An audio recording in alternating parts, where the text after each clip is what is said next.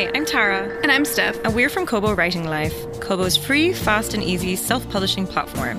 KWL was built by authors for authors, and our team of dedicated book lovers is always working hard to help authors reach new readers around the world. With Kobo Writing Life, authors can now publish audiobooks and ebooks right in their KWL account. We don't ask for exclusivity, and you'll always control your pricing in up to 16 currencies. You can also create a pre-order for your audio and ebooks with no date limitations. We have a lot of great promotional opportunities for Kobo Writing Life authors available in the Promotions tab, right in their KWL dashboard. If you're an author and you don't have access to the Promotions or Audiobooks tab, email us at writinglife@kobo.com and we'll get you sorted. We're all about providing excellent support. Create your free account today at kobo.com/writinglife. If you want to learn more about Kobo Writing Life, check out our blog, podcast, and find us on social. Happy writing! Whether you are traditionally published or indie, writing a good book is only the first step in becoming a successful author. The days of just turning a manuscript into your editor and walking away are gone. If you want to succeed in today's publishing world, you need to understand every aspect of the business: editing, formatting, marketing, contracts. It all starts with a good book. Then the real work begins. Join international best-selling author J.D. Barker and indie powerhouse Jay Thorne as they gain unique insight and valuable advice from the most prolific and accomplished authors in the business. The publishing world is changing, adapting. Do you have what it takes to become a full-time writer? If you're willing to do the work, we'll give you the tools. Get your notepad out. School's in session. This is Writers Inn. All right, fellas, what's up? We're here for the live monthly Q&A. JD, you made it, man. You had some problems getting in. Yeah, technological errors. And what's up with that woman's voice? Like, I don't know if everybody can hear that, but like the recording comes on and says, "This meeting is being recorded." And she's at like 20,000 decibels higher than the rest of us. Yeah, that was one of those nice features that Zoom added for us. It's lovely. Yeah. Everyone loves it. Yeah. Thanks for that, Zoom. I'm sure no one's heard that. No one uses Zoom. No, why would they? That's so 2020. It's a typical day here at my house. I'm still chasing contractors. We're still trying to get our porch done, and like they've got literally like 3 hours worth of work left to do, and like nobody showed up today. Wow. Is the weather nice? They playing hooky? It's gorgeous. That's why. That's why. Yeah. That's probably it. And like last week's excuse was, well, it's raining, but like the stuff they have to do is underneath the roof, you know? So like I give up. Like I'm hoping sooner or later they get it done. But like my landscaper keeps driving by. I just saw his truck pull in and out again because like he's anxious to get going on what he needs to do, and he can't start it until they wrap up. So it's a giant domino effect of things just falling apart slowly all around me. Dude, nobody wants to work. I'm being serious. That's the thing. No, that you're totally right on that. Like I talked to these guys, and they actually drive in 2 hours to get to my house to work on this porch, and that's why they're cutting out at like 1 o'clock, because they have to drive so far back. And I had somebody here from Lowe's today finishing up some stuff in our kitchen, and he told me that like everybody he knows, like they're all coming in from 2 to 3 hours away, and it's near impossible to get anybody to do any kind of like skilled labor right now. Like nobody wants to do that. Yeah, so it's like I guess everybody's they're collecting those checks from the government and enjoying time at home. Yeah, I mean I contacted 2 paint companies to paint the exterior of my house. Both of them were booked through the rest of 2021, and they said they can't do the work because they can't hire people. No one will take a job. I mean they're offering like $50 an hour to paint houses with a $15,000 signing bonus, and they can't get a crew together. Yeah, that part kills me. Like the going rate for painters is $40 to $60 an hour to paint. Yeah. But yeah, so it kind of, if you think about construction across the board, like painting is fairly, entry level. So, think about the skilled guys, the carpenters, and, like plumbers right now are they're having a field day. But any of that kind of stuff. So if anybody if you're 18 years old and you're about to graduate high school and you're trying to make a career choice, forget college. Go into one of these trades because you can make a nice paycheck and call your own hours. So yeah. Plus the materials are like super expensive right now too. Like I mean an untreated piece like 2x4 right now is like through the freaking roof, so just even getting the materials and stuff is is crazy. So yeah, I got that call the other day from the guys that are supposed to build our garage, and he bumped it up by another $15,000 because of material costs. That that surprised me. Yeah, from the time we signed, I mean, it's only been like 4 or 5 months from the time that like we signed that contract till now, but that's where it's at. Wow. Well, coming up on this edition of HGTV podcast. I was about to say, who we got today, Jay? Bob Vila? There's a blast from the past. I can't help it. My whole life revolves around construction at this point. No, we have our monthly Q&A today, so we're gonna bring in some listeners to answer some questions. We have a nice bank of pre-submitted questions from our patrons that Zach will be rifling through with us. We just want to give quick shout out here to Rebecca Bryan. Rebecca Bryan is a new patron, so thank you, Rebecca. Always great to have you on board. She actually upped her pledge. She upped her pledge. Yeah. Yes. Yep. I don't want her getting upset thinking. Yeah. Yep. And so if you're interested in becoming a patron or upping your pledge, you can do that at patreon.com/Writers Inc. podcast.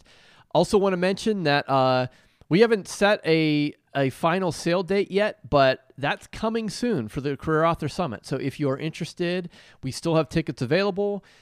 We have virtual and in-person tickets, and you can move back and forth between them. Doesn't matter which one you buy, but that deadline, those tickets are not going to be available for much longer. So if you're interested, head on over to thecareerauthor.com/summit and you can grab your ticket. All right. Any other announcements or business that we need to take care of, guys? I think I'm good. Let's knock out some questions. All right. So let me bring in our listeners. We need some like waiting music or something. I could go ahead and ask a question. Yeah. All right. Well, yeah. Why don't we, as we're bringing people in, Zach, why don't you kick us off and we can start answering some questions, and then we'll open it up to the people on the call live. All right. So I'll start with this first one here from Deanna.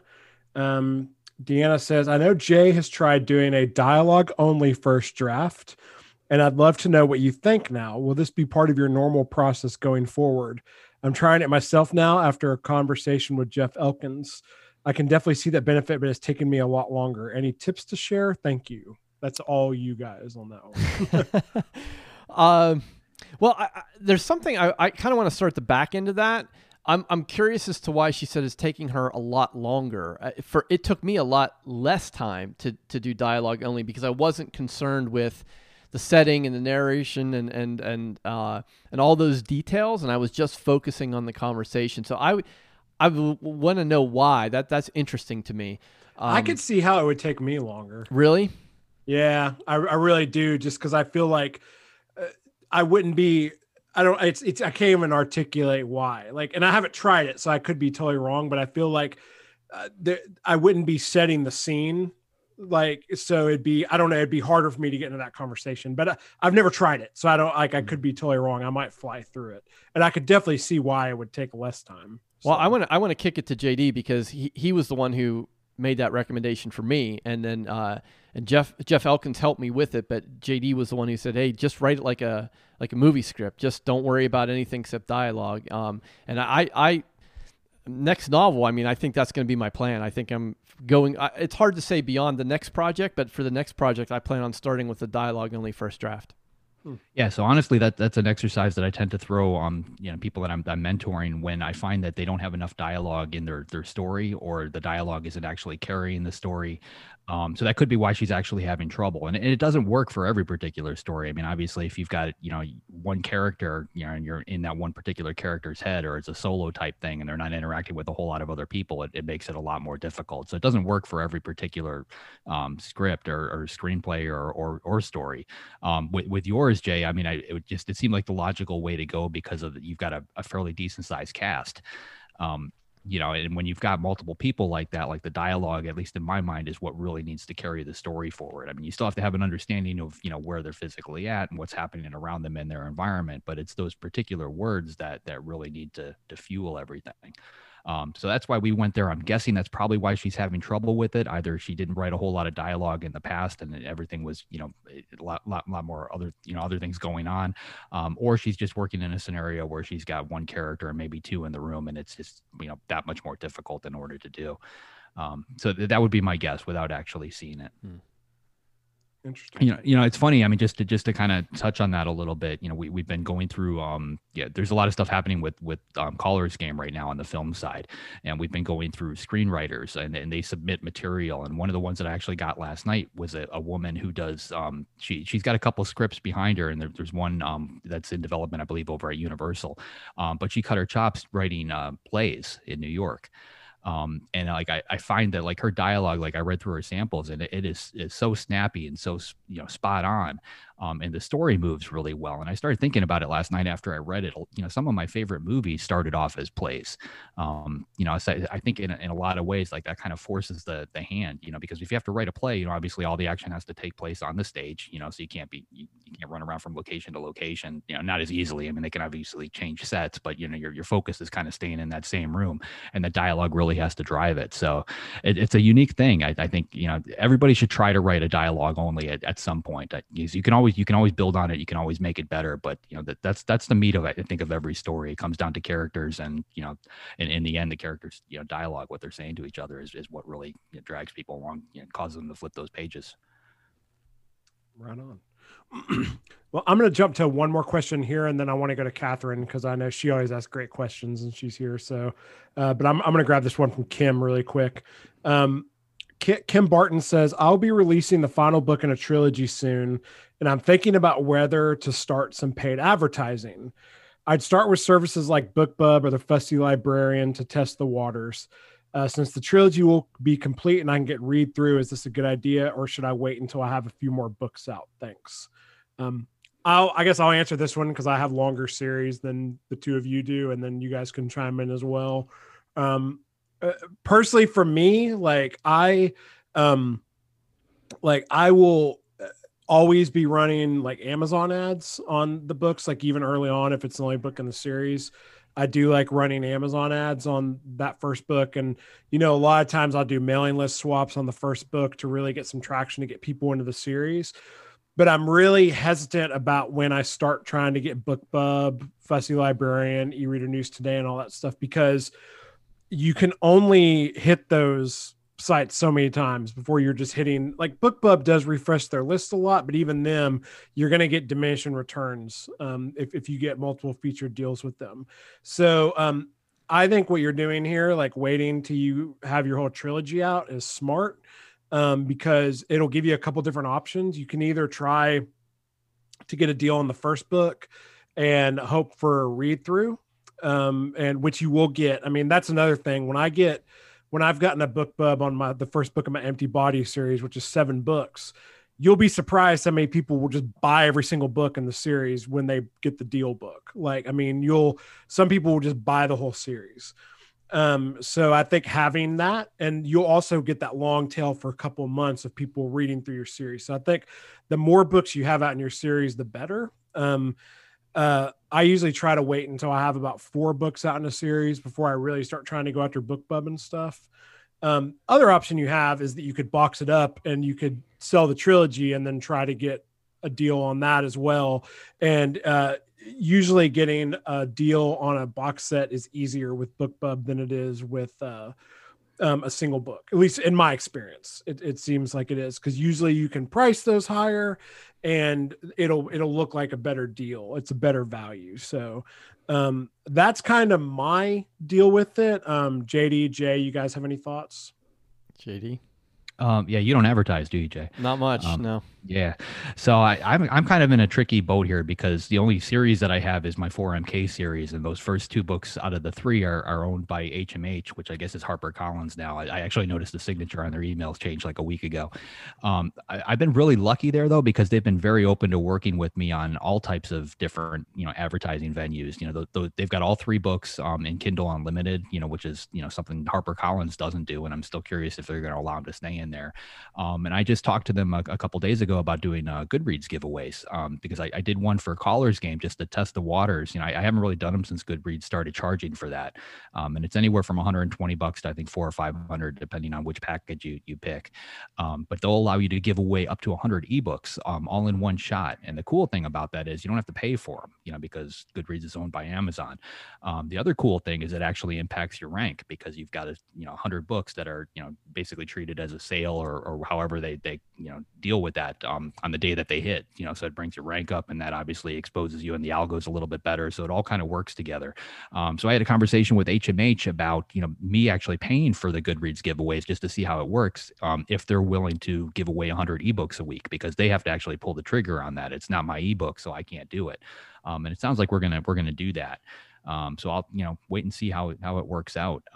As far as the things like Fussy Librarian and those types of things, I tend to follow Amazon's lead on the stuff that I've got the ability to change pricing on. So I'm enrolled in, all of their different programs. So when I get the email saying that they'd like to include it in a Kindle daily deal and discount it, then I usually work from that date to figure out what dates they're going to discount the book. And then I'll go out and I'll get a BookBub and I'll get Fussy Librarian, and I'll grab as many of those as I possibly can. But like Zach said, that's one of those wells, every time you hit it, you get a diminishing return. It's less and less, people. And also on the tail end of that, and I don't know if Zach's noticed this too, but your just normal buys drop after you come out of something like that. When you go back to full price, people see it at that discounted price, they either expect it there or they pick it up at that price. But I always see a good month or two, before the book really gets back to where it was before, as far as selling on a regular basis. And it could be because of my price point too. Most of my books are around $10. Yeah, I think that might be part of it. Probably. Yeah, I don't have anything in the lower range, but yeah, I mean, the biggest BookBub I've ever had was for Forsaken, and that was around 2015 when BookBub was really a big, big strong player, and they still are, but they don't seem to move the needle quite as much. And I don't think it's because they're still moving a lot of books, but I think the algos have changed. The way Amazon tracks that has changed quite a bit. So yeah, you just have to adapt and go with it. Awesome. All right, Catherine. I know you always have great questions, so I'm curious what you got for us today. I think you're muted.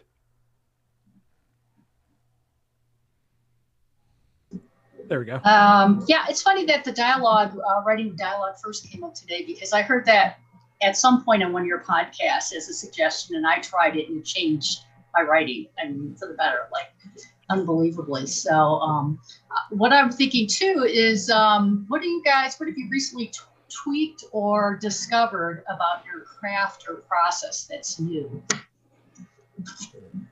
Jay, you want to start there? Yeah, I think generally speaking, I've started from more of a character focused place than a plot centered place. That's been a change for me. I still enjoy thinking about the pillars of the story and kind of knowing where I want it to go, but I've gotten much looser. I've moved more towards the middle of the spectrum of the pantser plotter. I'm not hardcore in either, and I think in that transition, I'm focusing more on characters. And that's allowed me to also create more unique voices. And as JD mentioned, in the manuscript that I have that's on his desk, it's basically an 8 to 10 character cast. I have to differentiate those voices. They can't all sound the same, or else it's going to be completely boring. So in the projects I'm working on right now for Vela, I'm using that same approach, and I put more time into character building than I've ever have before. And not to the expense of plot, but I think it's helped to give me a more rounded perspective and a more holistic approach to storytelling instead of just focusing on the plot. Interesting. Yeah, I honestly, I have a very similar answer. I feel like I've always put just from working with you, I feel like maybe I'm wrong, but I feel like I have always put a little bit more into character, but I'm really doing that a lot more now and really trying to double down and do that a lot more. So, yeah, that's kind of where I'm at too. What about you, Jay? Do you have anything you've been that's been iterating or changing? Or I'm trying to get Patterson's voice out of my head long enough to get another book done. I'm so used to when I work with him, we're on the phone, sometimes a couple of times a day, and we're going over everything, and he's telling me what needs to be tweaked and what needs to be changed, and he's telling me how he would do it, or he's just doing it and he's sending me his pages and vice versa. So when I jump into a book that's totally on my own, it's like stepping into this void where all of a sudden that's not there anymore. And my voice when I write by myself is slightly different too. I'll take a little bit more time to for a scene. His scenes tend to be around 1,000 to 1,200 words. Mine tend to be around 2,000 to 2,500. So I tend to see that transition happen. The character thing, I think that's always going to be key for me anyway. I'm just always trying to perfect that. The dialogue only thing, it's not something unique that I put out there with Jay. I try it on my own. A lot of times I'll just take the dialogue out of a scene and just drop it in a Word doc all by itself. And then I'll hit the little autoplay, function where it'll read it to you. And I listen to it back and make sure that, without any dialogue tags, without anything else, I can tell, distinguish between those characters' voices. I know who is speaking. And if sentences feel like they're running together or I can't tell, then I go in and I tweak them until I can. and things like that. I mean, it's always going to be about characters. I think for me, characters first, plot, very close second. Nice. Interesting. Cool. Good question. Cool. Thanks. Awesome. Let's see. Let's go to one here from Jeanette. Jeanette says, my question is about chapter/episodes in serialized fiction. I have a space opera trilogy almost ready to go and have decided to release it in a serialized version first as an experiment. She said she's using Substack instead of Vella because she's Canadian. Is a chapter regardless of how it's released, or should I reconsider the arc of my chapters for each format? I think it's probably a good Jay question right now because you're in serial mode right now. Yeah, a chapter is definitely not a chapter. I think the format plays a big role in the way you approach the structure of a scene or chapter. I'm guessing everyone here is going to back me up on this, but like if you think about the difference between the story arc in a movie versus the story arc in a serialized television show, it's very different. Like you might still get to the same place at the end, but serialized stuff especially, and I've been doing a lot of reading and practicing on the serialized stuff for Vella, and you have to be much more cliffhangery at the end. Like there's got to be something to force the next episode, the next whatever it happens to be. So no, I don't think they're equivalent, and even on Amazon's site they basically say like you can't just take a novel and chop it up and put it on Vella. Like it's a different medium in a way, and I think I don't know exactly what the formula is or if there is one, but they're definitely not the same in my opinion. Honestly, that it's been around a really long time. Like I'm a huge Charles Dickens fan. That was, some of the first books that I read. And that's how he was actually published. Like he wrote serialized novels, and every, newspaper, they ran a different section.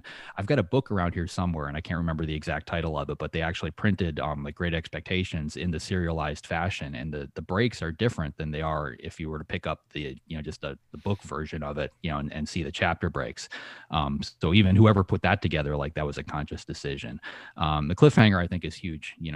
Back then, people had to wait a week before they got the next installment. So, he left it with a cliffhanger because he wanted everybody talking about it, as they were going about their day and about their week. And I think this is no different. It might even be more important because, if you need them to come back, and the more time that happens, the harder that's going to be for them to do it. It's almost like watching the serialized shows right now that, I'm watching Lacey's Story on Apple TV. They're rolling that out one episode per week. They've got to come up with a hook at the end of each of those that's just strong enough to make you willing to come back a whole week later, because, in today's world, that's a long time when you're used to binge watching a show and being able to pour through them. So yeah, it's all about laying that hook. Nice. All right. This is another Jay Thorne question. I'll get this one, then we'll try to get, I want to see if Catherine has something else. Then we'll try to get one or two of Chris Wills. Of course, he has a whole list of questions. So, but this Jay Thorne question here. Rebecca Bryan asked, what's the best way to get started offering author services? Great question. Very, very simple answer. Go to my website get my free masterclass and webinar. I have this totally online course I'm going to sell you for $500. No, I'm kidding. $597. Yeah, $597. We'll teach you all you need to know. The easiest thing to do, Rebecca, not the easiest, but the best thing to do, what I would do is determine the service that you want to offer, and then go to your friends, your author friends, and say, I'll do this for you for free in exchange for feedback and a testimonial. That's the best thing to do, because you're gonna find out, is it a service that's worthwhile? What are the problems? What are your blind spots? They're gonna, friends are gonna tell you like, well, I thought you were offering A and you gave me B. That's what I would do first. So you don't need a logo, you don't need a website, you don't need a PayPal account, you don't need to form an LLC. Just start by defining your rough idea, with the understanding that it's probably going to change. It's not going to look exactly the way it does when you launch it.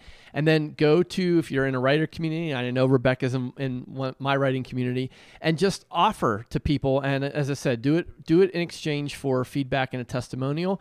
And that's going to give you so much more information about where to start.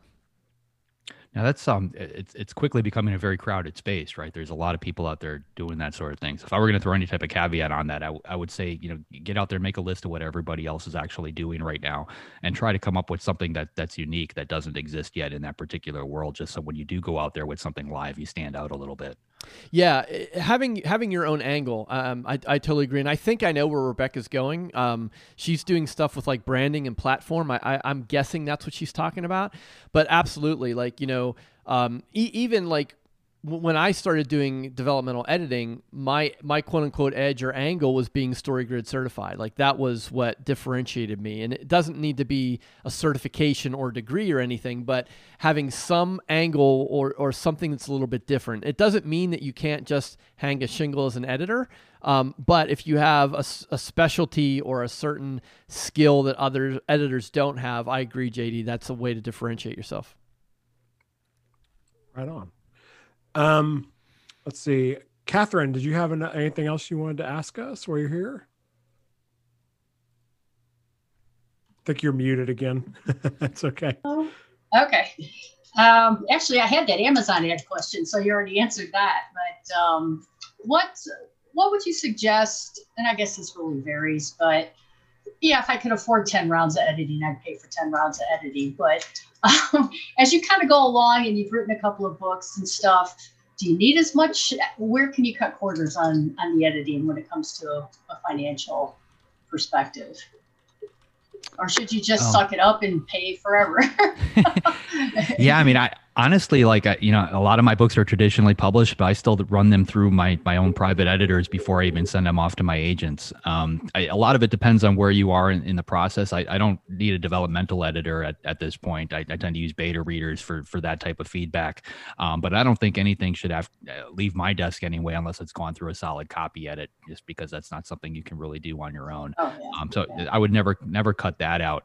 If you're at the point where you do need developmental edits, a lot of times it helps to have that, voice coming in from left field telling you what, isn't working, so that you can tweak it. Because if nobody is telling you that, you're going to repeat that same problem in your next book, and your next book, and your next book. If you hire somebody and they walk you through that problem, you come up with a resolution, then you're going to improve on it. And the next time around, that problem doesn't exist anymore, and you're that much better for it. I'm lucky I've got James Patterson telling me that kind of thing right now. But if he wasn't there, though, I would probably still be hiring people or using beta readers, very heavily to critique. It's always good, I think, to get those opinions. What do you think, Jay? I think the only place I'd cut corners would be on the very mechanical, grammatical stuff. Like I might lean heavily more on like Pro Writing Aid as opposed to a proofreader, but I would not cut any corners on either the developmental or content editing. Yeah, cool. I agree. I don't think I really have anything else to add there. So, I'm going to get one Chris Wills question real quick. And it's Jay and I have kind of answered this, but I want to ask JD because I think his answer will be interesting. We'll start with this kind of fun one. What writing achievement would you like to be remembered for? Number 2 New York Times bestseller.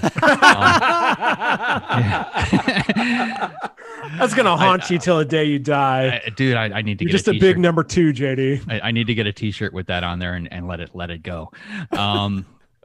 I don't know. I mean, I'm an ass-bee, so like every time I accomplish something, I immediately look at it and go, okay, but I could have done this and made it better. So like I have a really hard time just, living in the moment and enjoying some of these things with my wife constantly reminds me of when they happen.